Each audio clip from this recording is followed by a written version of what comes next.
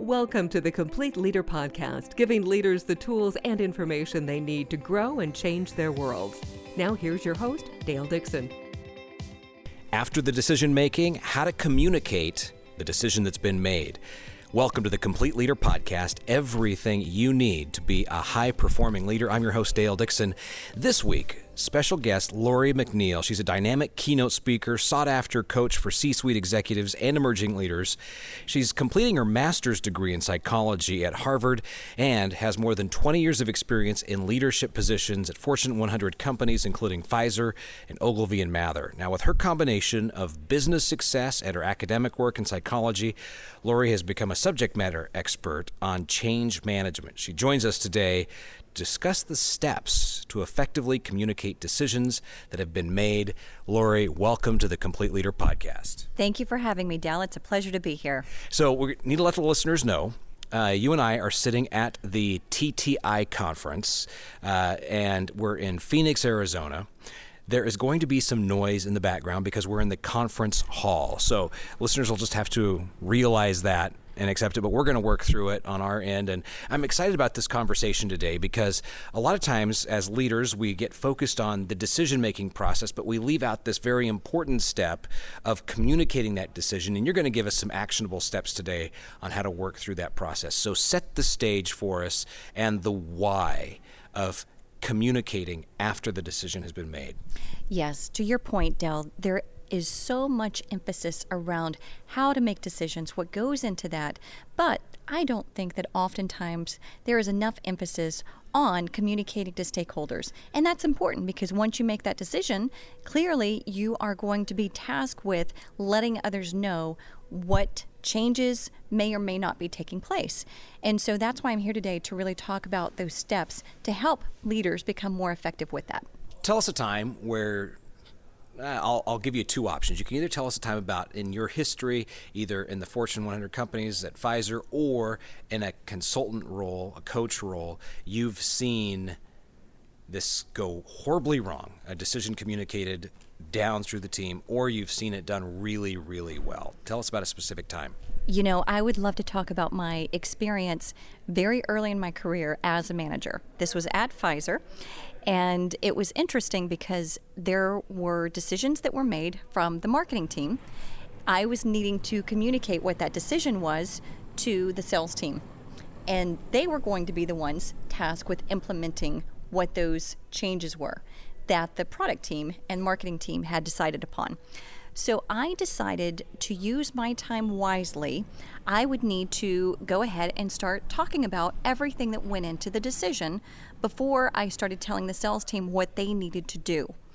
Now, what was interesting is the regional manager that I reported to happened to be sitting in on that meeting. And he noticed the amount of time that I spent on that portion of it. But he gave me the feedback later to say that he was a little unsure about my decision to do that because it was in such contrast with the other managers and what they were doing because they spent so much time just focusing on the decision that was made and then how the sales team needed to be able to move forward with the execution of that strategy. And he said that he was amazed that as he reflected on that, he realized that the difference was because I gave the sales team why. They needed to understand to really be effective and internalize their actions. They had to understand more about those decisions. And so that's why my very first point is to communicate why a decision is made. And so that was something that was a very key learning in my experience as a manager. And that was when I saw the fruits of that labor right up front.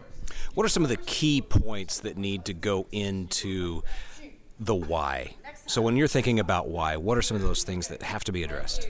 Yeah, so that leads me to the second point, which is to communicate options or considerations that were part of the decision making, even though another direction may or may not have been taken place at that point. Because really it's important to talk about what was ruled out and how that shaped the final decision. It demonstrates that the ultimate decision was really well thought through. And then who needs to be included in these conversations?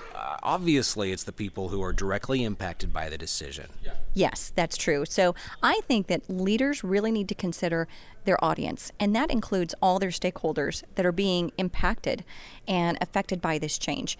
And so really, what I think is so important is for a leader to be thinking about how this decision is going to be affecting those stakeholders and what's important to them.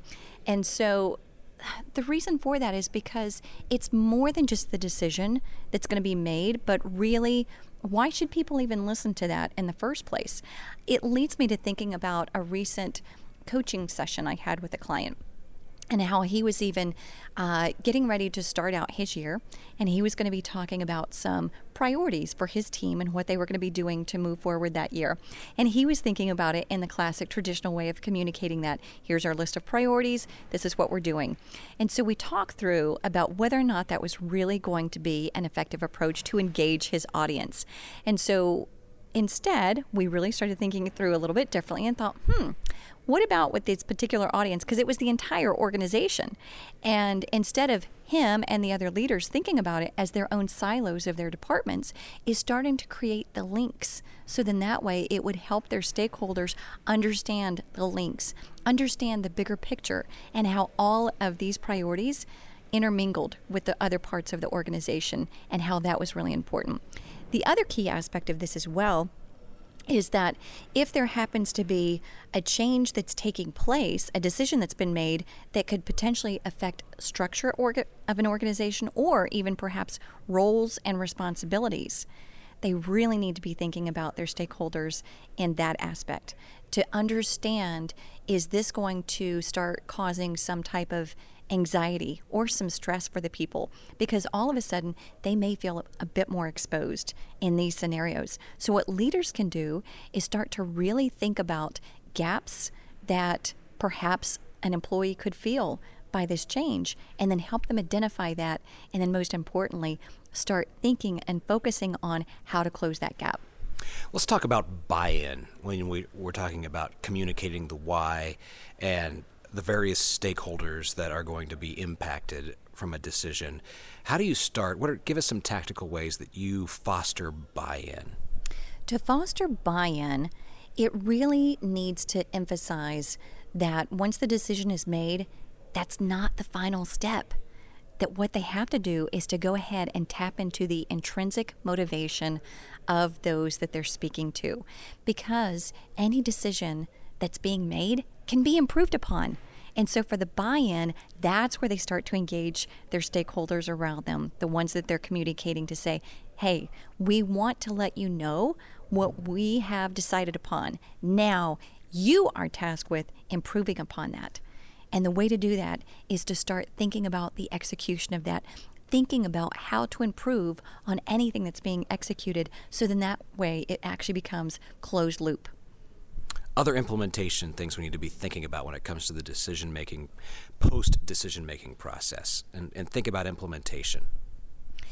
Well, in terms of implementation, I think that those are some of the key things that we're thinking through, is really talking about it once again as far as the why, thinking about the stakeholders, helping them to understand how this is impacting them, and then also be thinking about these different considerations, but then most importantly, how they themselves can be an active participant with this to be able to improve that. So I think that those are really the basics and the key steps with it.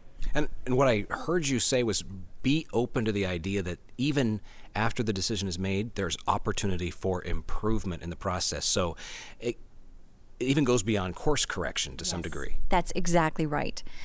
Because as we are thinking about this, we're all partners in terms of being able to execute. Maybe everyone wasn't involved in the decision making itself, but they can certainly all be involved in the execution.